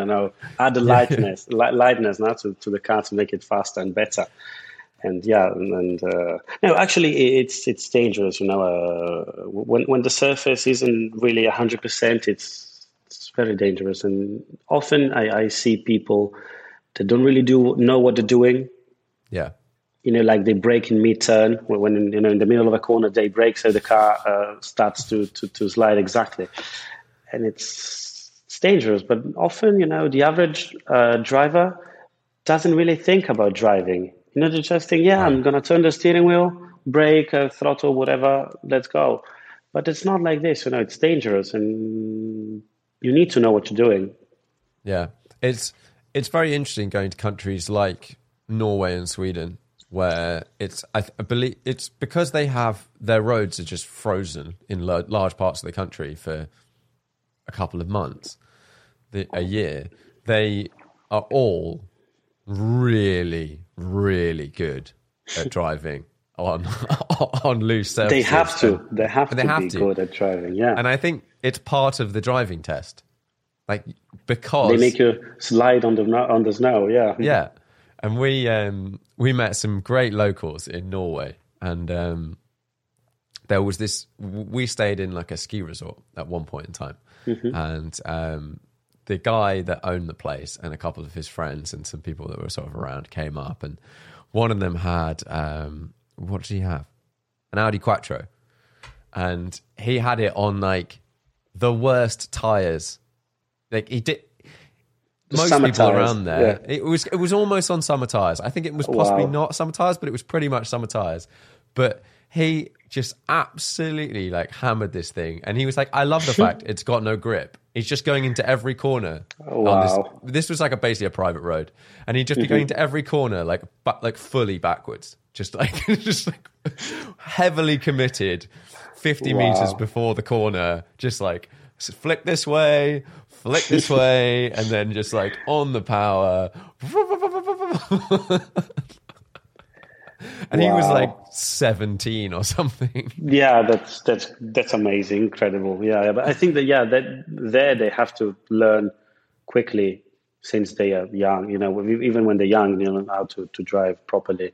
Yeah, because unless you crash, so you have to be a good driver. And even I think Switzerland, the UK, our climate doesn't really work for making people aware of what it's like in winter, because we don't really have proper snowy winters that often. But I like Switzerland. You have to have winter tires. I think Germany as well, and then Norway, everyone runs studs. That sort of thing. That makes the biggest difference. If you get so many people, let's say in the UK, that don't switch to winters, and I don't think you necessarily have to in a lot of places, but the difference London never gets beneath 5 degrees in winter, right? Am I right? Or occasionally it does. I had an M2 for a bit, and it snowed in London, and I needed to move the car, and it was in a parking space, and it would not move. You're stuck there, the back just went sideways wheels. Like that. That was it. Okay, not the car, and it was on Pilot Sport 4S's or something. Not really the best tire with the snow, right? No. And in Switzerland we're not mandated by the law to have winter tires. Oh, really? If you don't have them and you crash, insurance is not going to pay. Okay. Well, that's a good way of doing it. At your risk, at your own risk. You don't want to put them on, okay, but that's on your own, if something happens. So we have this, it's not mandated by the law, but I see many people putting them on. The Swiss people actually, they drive quite good when it comes to driving on the road. As you said, we're used to getting snow and ice over here. Yeah, and not as much as Sweden, of course, because we all the way south. But the problem actually it's in Italy. Even though they are mandated by the law to have winter tires, usually people don't really pay attention to tires. Yeah, I'm talking about the typical average everyday commuter. Yeah, exactly. So they run on very consumed and old tires. And that's the worst thing you can do, especially on winter tires, because you need, the thread to pick up the snow. Exactly. And I often see when I go skiing on the road and things, people crash, not really crashing, but, being stuck, then putting chains on. And I never had to put chains on my car. With winter tires, I went everywhere. So yeah, I used to fit chains occasionally when I go skiing and stuff. And then I discovered what winter tires were like. And most of the time, I don't know at the moment, but I had a four-wheel drive. The car I was driving was four-wheel drive, and I had winters on, and boom. You didn't need it, yeah. You're just going up everything, and it's actually super fun driving up a mountain on winters when a whole bunch of people are on chains, because they're going 20 miles an hour, 15 miles an hour, and you can go 50. 50, yeah. You press cross them, through them like you're an F1 car. Yeah, I know the feeling. Yeah. And then, people are scared. The problem is that they don't know what they're doing, so they're scared. Yeah. That's why they go so slow. But I mean, guys. But I understand if you're on the wrong tires. Oh, yeah, of course. Mm-hmm. But if you have to be scared. If you're on winter tires, the first time you you do every now and then you just do a brake check just to see, just check. The level of grip, yeah. And the car, the nose rocks forward and you start slowing down. You're like, oh, no, it's okay. I'm good. Exactly. You need to be aware of your surroundings when you drive. You don't have to be a soulless body attached to the steering wheel, Yeah. You need to be there. That's the Range Rover going down the motorway. In the UK, it would be 90 miles an hour, 100 miles an hour in the pouring rain. And they're on their phone. Exactly. And you could if you could zoom into the car traction control is just going the entire time. Yeah, exactly. So you talked about Range Rovers. What do you think about the new Range Rover, the new Vogue that just came out? I quite like it. I think I've sort of always liked Range Rovers. I've never owned one, but I sort of suspect at some point in time I might, because they're super comfy and nice. I think they've done. This podcast is going to come out way after we're recording it, so I don't want to do too much sort of current stuff. But I like it. I think it's got some great tech. The tech I particularly like is the noise cancelling speakers in the headrest. I want to know what that's like. Yeah, that's cool. How much it will reduce the. It's like wearing your AirPods, but you don't have to wear your AirPods. So you're not doing anything illegal. Yeah, exactly. What do you think?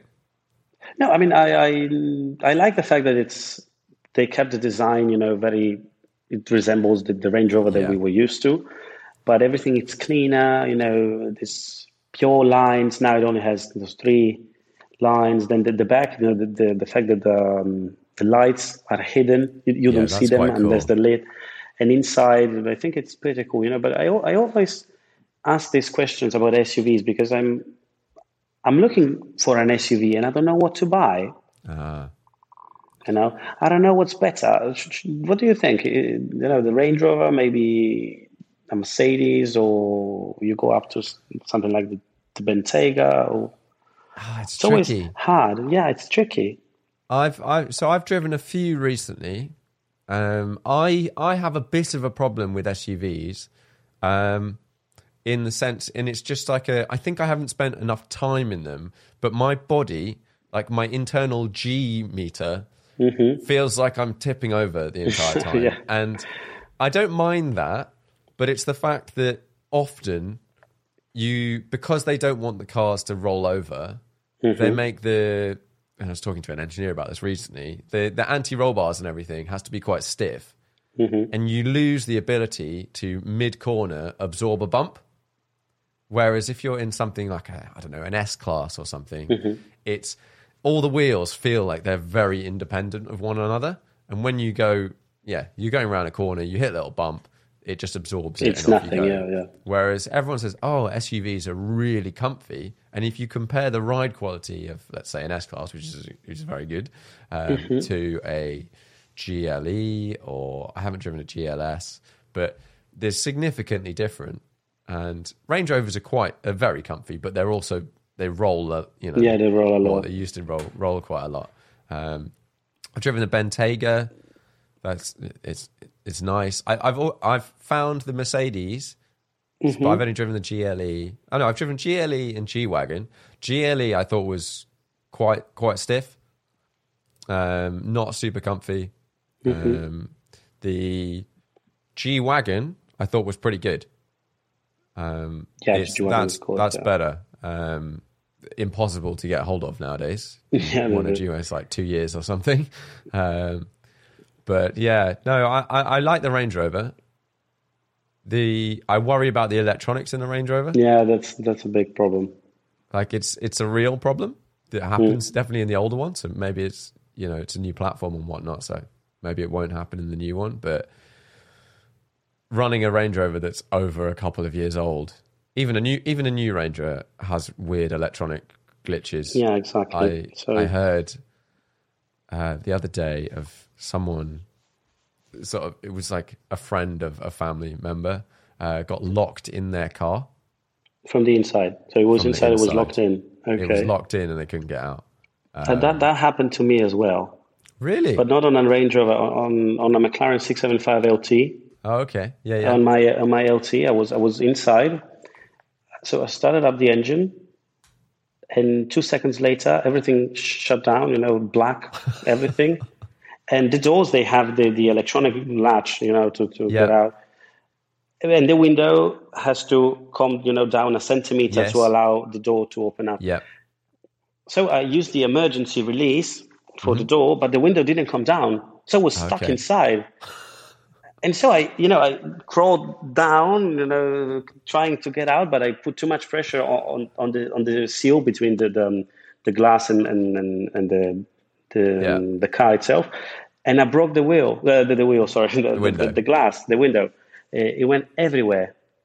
Oh, really? Just like an explosion and scratched the entire car. It was such a bad experience. I just got in, pressed the button to go, and I stayed 5 minutes inside. I say, okay, what am I going to do now? Because the door couldn't.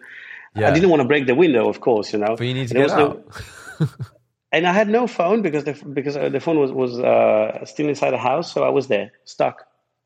Me, that is a nightmare. Myself and I just thinking how to get out, and at the end I made a big mistake. But the problem is I couldn't get out. I had to do. You have to get what out. I did.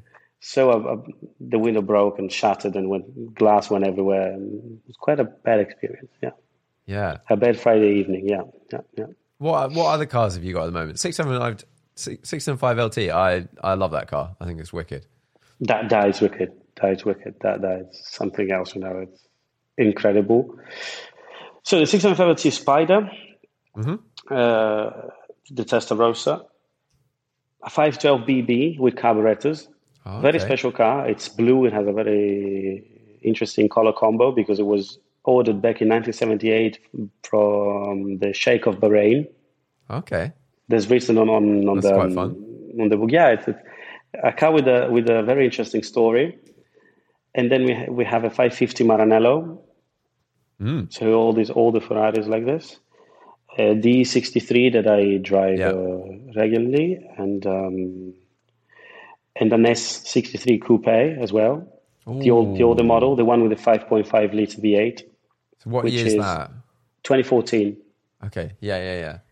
Which That's is cool incredible. Car. And when you were talking about the S-Class before, saying, that in turns is super comfortable, that thing is amazing. I think that the only thing faster than that is the Chiron. Because the car has an engine tune, so now it has 770 horsepower. Oh, okay. Changed the ECU. And it is crazy fast. Crazy fast. In turns, you turn the steering wheel, she goes. You put your foot on the throttle, she goes even faster. And is it four-wheel drive? Four-wheel drive, yeah. It's the four-wheel drive version, 4MATIC. And the crazy thing is when you're at 200 and you put your foot on the throttle, you see the needle of the speedometer go down to 300 like in 3 seconds. Because now it's crazy fast. That's And, cool. That's cool. I've always looked at S-Class coupes and just as one of those cars that I'm like, well, one day I'm going to own an S-Class coupe and just like cruise around in it. They are amazing. They are amazing, really. And then I have a few older Alfa Romeos, the GTs, like the ones from Alfaholics, because we have a little project going on with that. So stay tuned and see. Do you have an Alfaholics one, or no? It's not an Alfaholics. I mean, we want to do something. Okay, something with that. Yeah, there's a little project going on with that. Yeah, so nice. Stay tuned with it. And then a car that I really love, the original Fiat Panda. Oh, okay. Yeah. Have you ever driven the original Fiat Panda? Not, no. You have to. It's too fun. Simply too much fun. It's the best experience, motor experience you can have. Drive that and you'll enjoy life. I mean, you understand why in Italy, they always happy. Yeah, whatever. That's the feeling they have because when you drive the Panda, you're happy. So you have to test one because it's too cool. Yeah, it has the ages ago.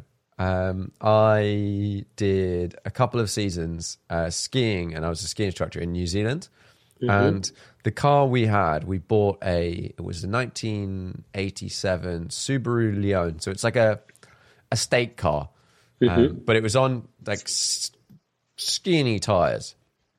And day one, and this is what reminds me of the Panda, like day one driving up the ski resort, you get to the certain point and then it was like snow and we're driving up and the little wheels, they just kind of like go through the snow down to the surface underneath and then like up you go, 4-wheel drive. Exactly. And we drove past a brand new Toyota Hilux on like massive off-road tires, pulled over to put on chains.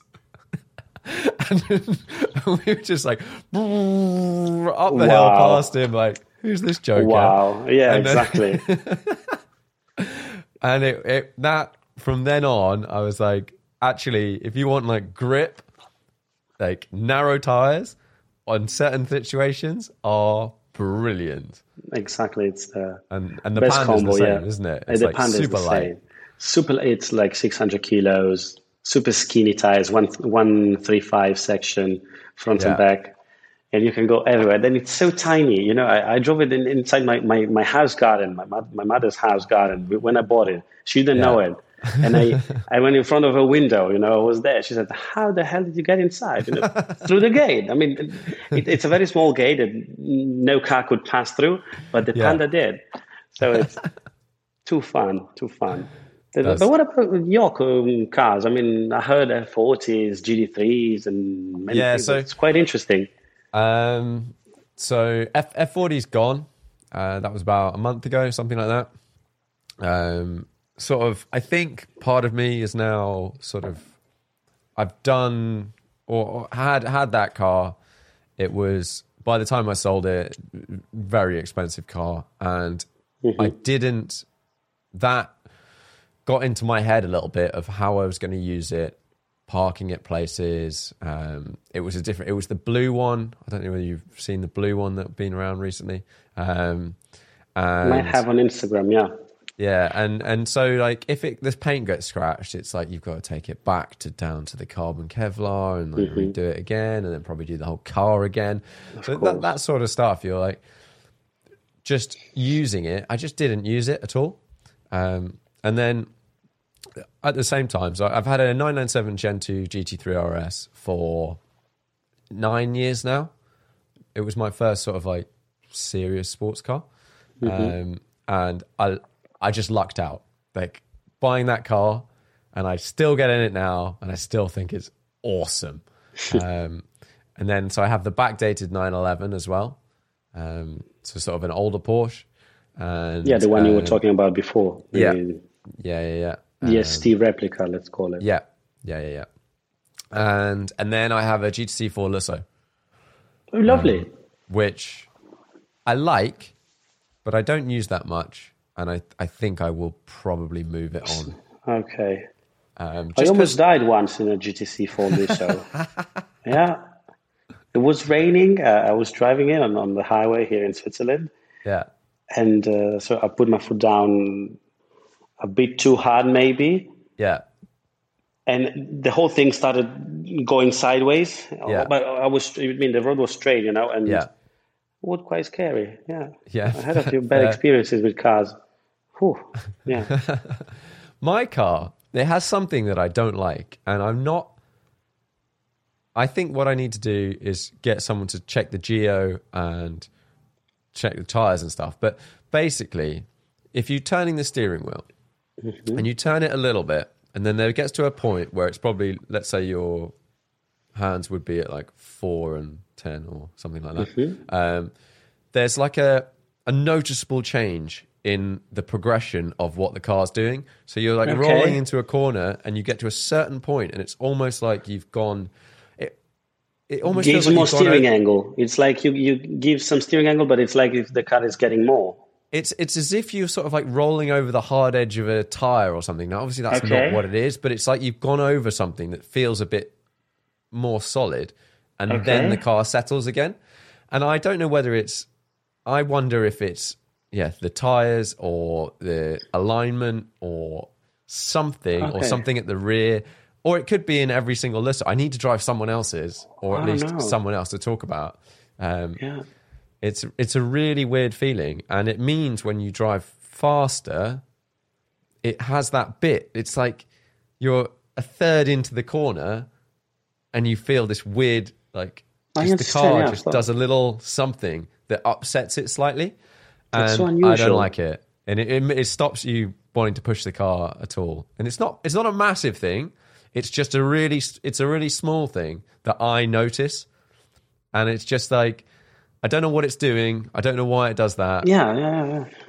I understand. No, that's very unusual, and I'm sorry. I thought the problem was something else, because it happens with the e-diff in cars, maybe you turn the steering wheel and then the car decides to give you, let's say, with the differential a little bit more momentum, so you can feel, the car doing something else. That happens, but I understand it's not cool, because I know the feeling of driving a car and not trusting it 100%. Yeah, and it's not good. I'm sorry. Yeah, it's weird, and I still enjoy driving the car, but there's just this one thing that's got in my head, and actually the reality is I don't choose to drive it that often. I love it for like what it is. Like I love the interior. It's got a great sound system. It looks cool. Amazing engine.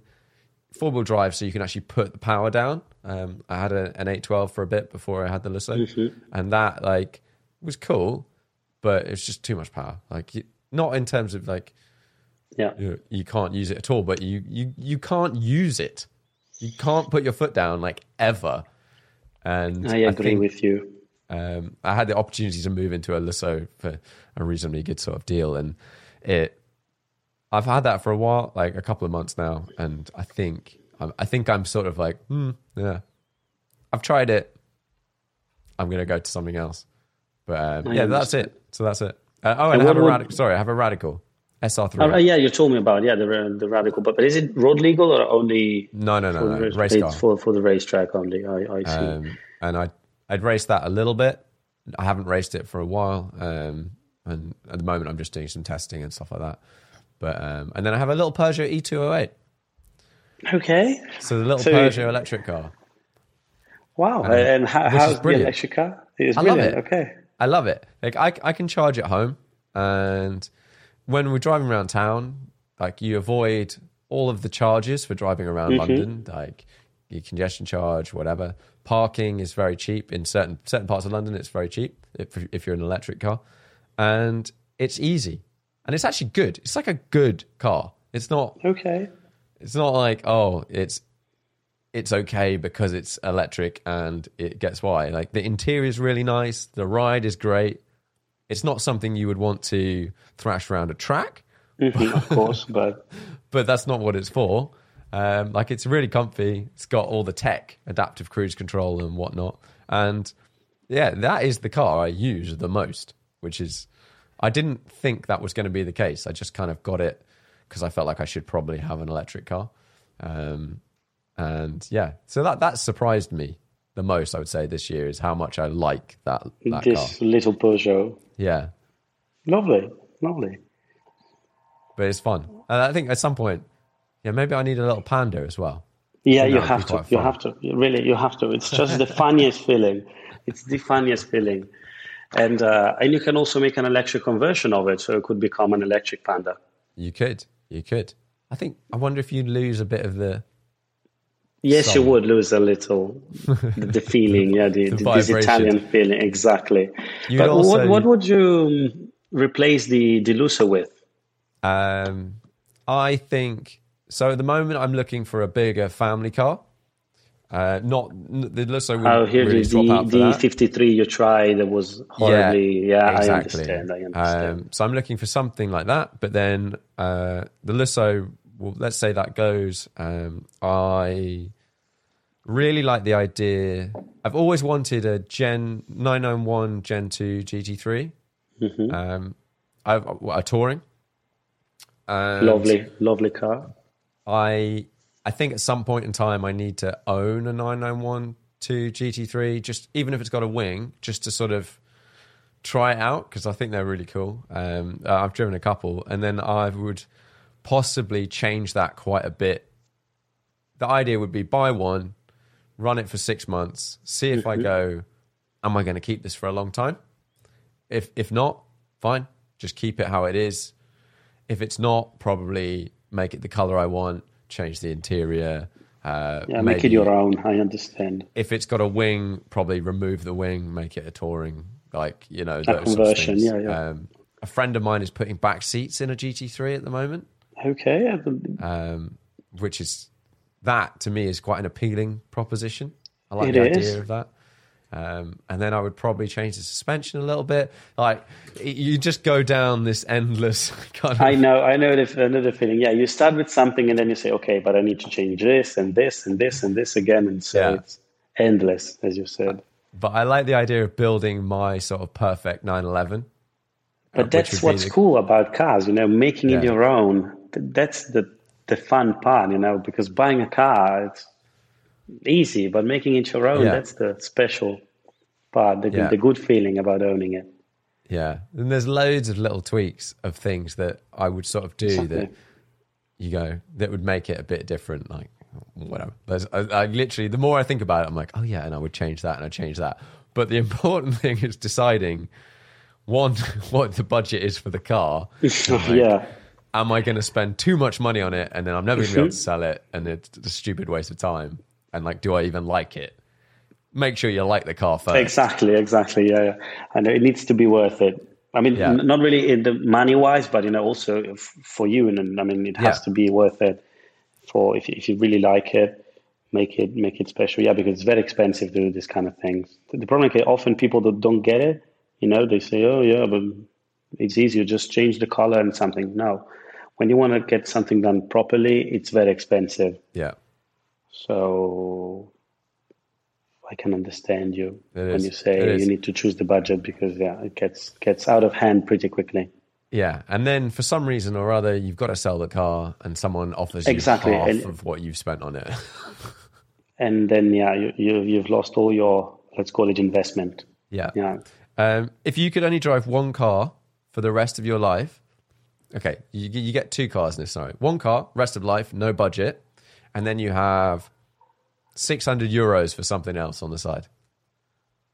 So you already know the answer to the second question. The little Panda. The little Panda. And what could it be? I would answer like a McLaren F1, but then it's not realistic because you would never drive around every day with a McLaren F1. So I need to be a little more tough question. I mean, as I said, I would love to drive around in a McLaren F1 every day, but not really feasible because I drive a lot, and making 100,000 kilometers a year into a McLaren F1 wouldn't really be a good idea. Maybe the E-Class, I love it because it does everything. It has a lot of space because it's the estate version. so I can, fold the seats and put everything inside.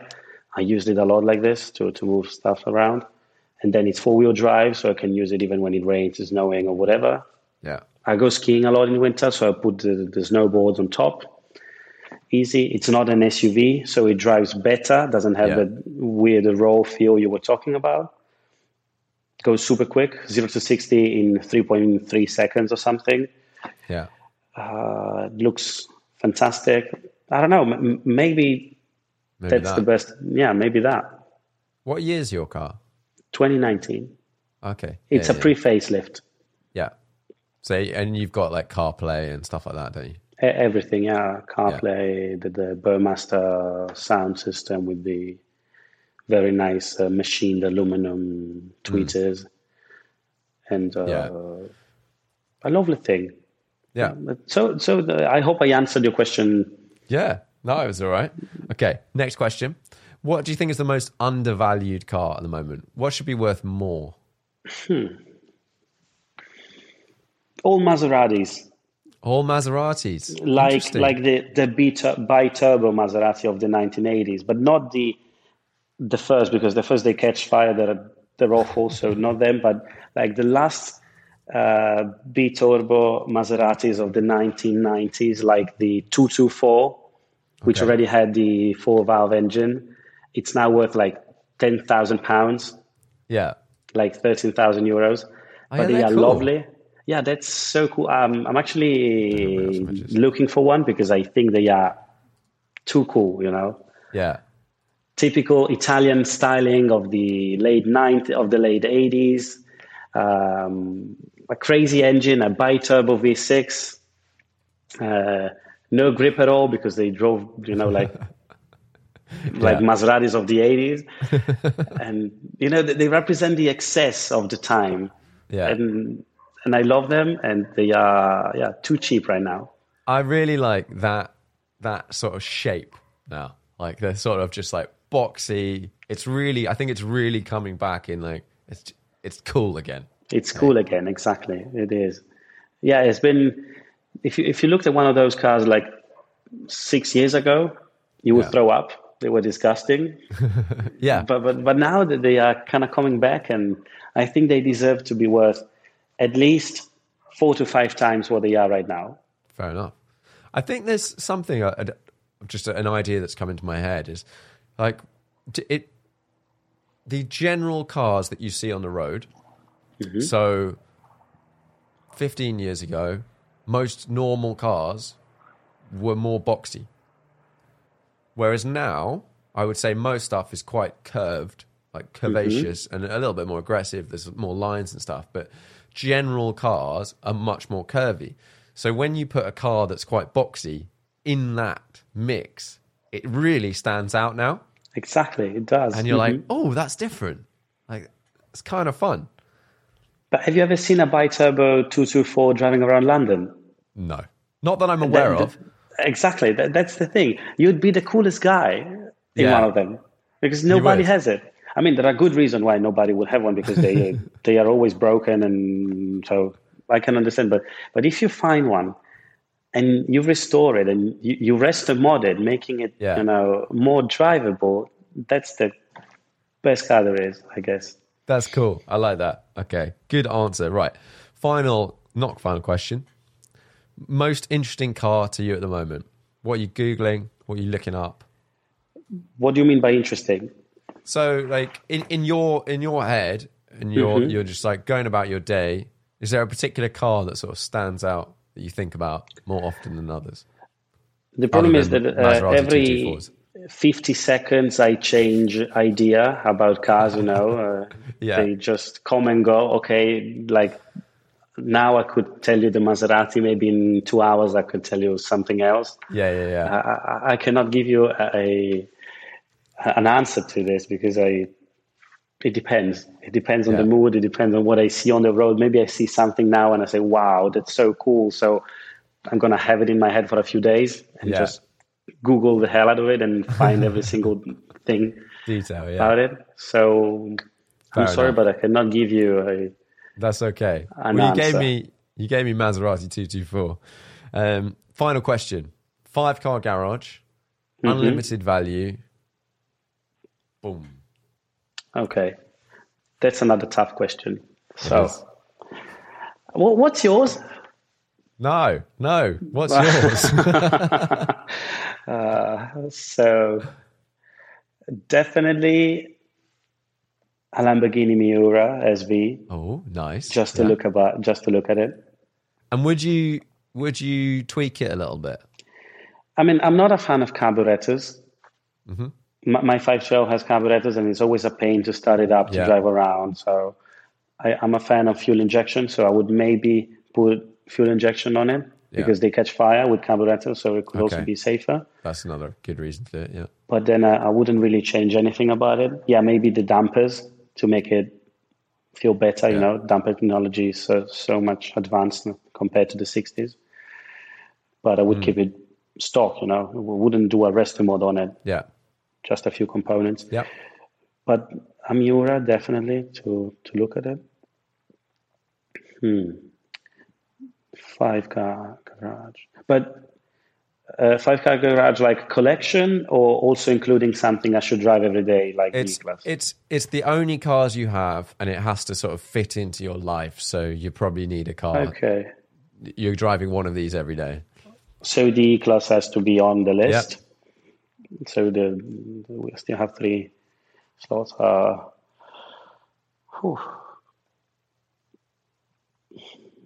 Maybe a Chiron.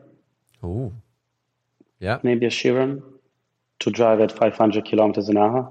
Yeah. Because who wouldn't do it? I mean, just to have the possibility of going that fast, you know? Yeah, insane.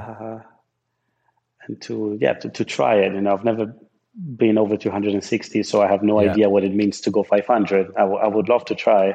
Yeah. And would you have a race car? That has to be included in my collection. Okay, I didn't think that race car were. If you want a race car, it has to be in this. In this 5. Yes, I would have a race car. What race car? Maybe a. I don't know if a 650 GT3 or an AMG GT3. Because I've driven them both. Yeah. And I love them both for different reasons. So how are they different? For starters, you know, the engine placement. Yeah. One, it's the front, the other is in the back. And driving the AMG GT3 on a racetrack, I've drove it on the same racetrack as the 458 GT3 in Valencia. Yeah.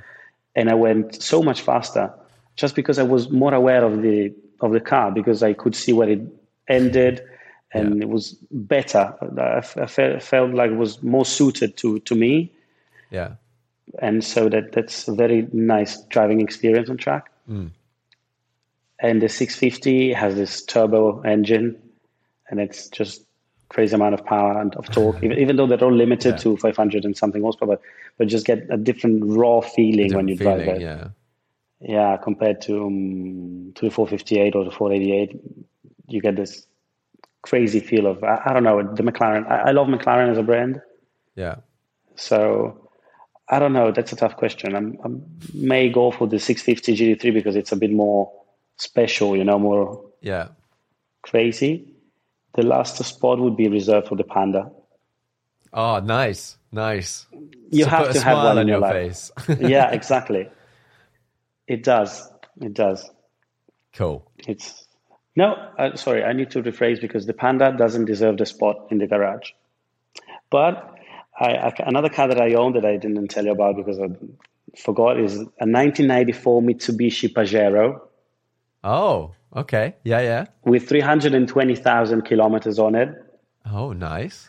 Has been owned by my family since new. And I love the thing so much.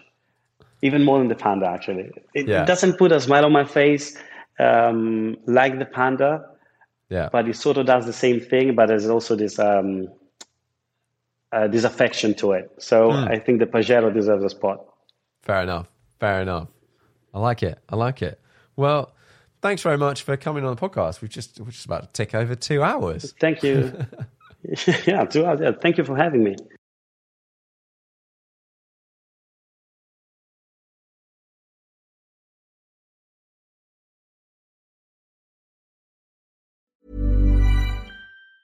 Planning for your next trip? Elevate your travel style with Quince. Quince has all the jet-setting essentials you'll want for your next getaway, like European linen, premium luggage options, buttery soft Italian leather bags, and so much more. And it's all priced at 50 to 80% less than similar brands. Plus, Quince only works with factories that use safe and ethical manufacturing practices. Pack your bags with high-quality essentials you'll be wearing for vacations to come with Quince. Go to quince.com/trip for free shipping and 365-day returns. Planning for your next trip?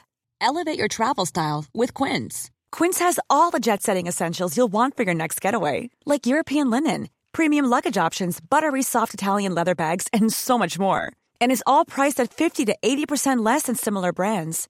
Plus, Quince only works with factories that use safe and ethical manufacturing practices. Pack your bags with high-quality essentials you'll be wearing for vacations to come with Quince. Go to quince.com/pack for free shipping and 365-day returns. Imagine the softest sheets you've ever felt. Now imagine them getting even softer over time. That's what you'll feel with Boll & Branch's organic cotton sheets. In a recent customer survey, 96% replied that Boll & Branch sheets get softer with every wash. Start getting your best night's sleep in these sheets that get softer and softer for years to come. Try their sheets with a 30-night guarantee. Plus, get 15% off your first order at bollandbranch.com. Code BUTTERY. Exclusions apply. See site for details.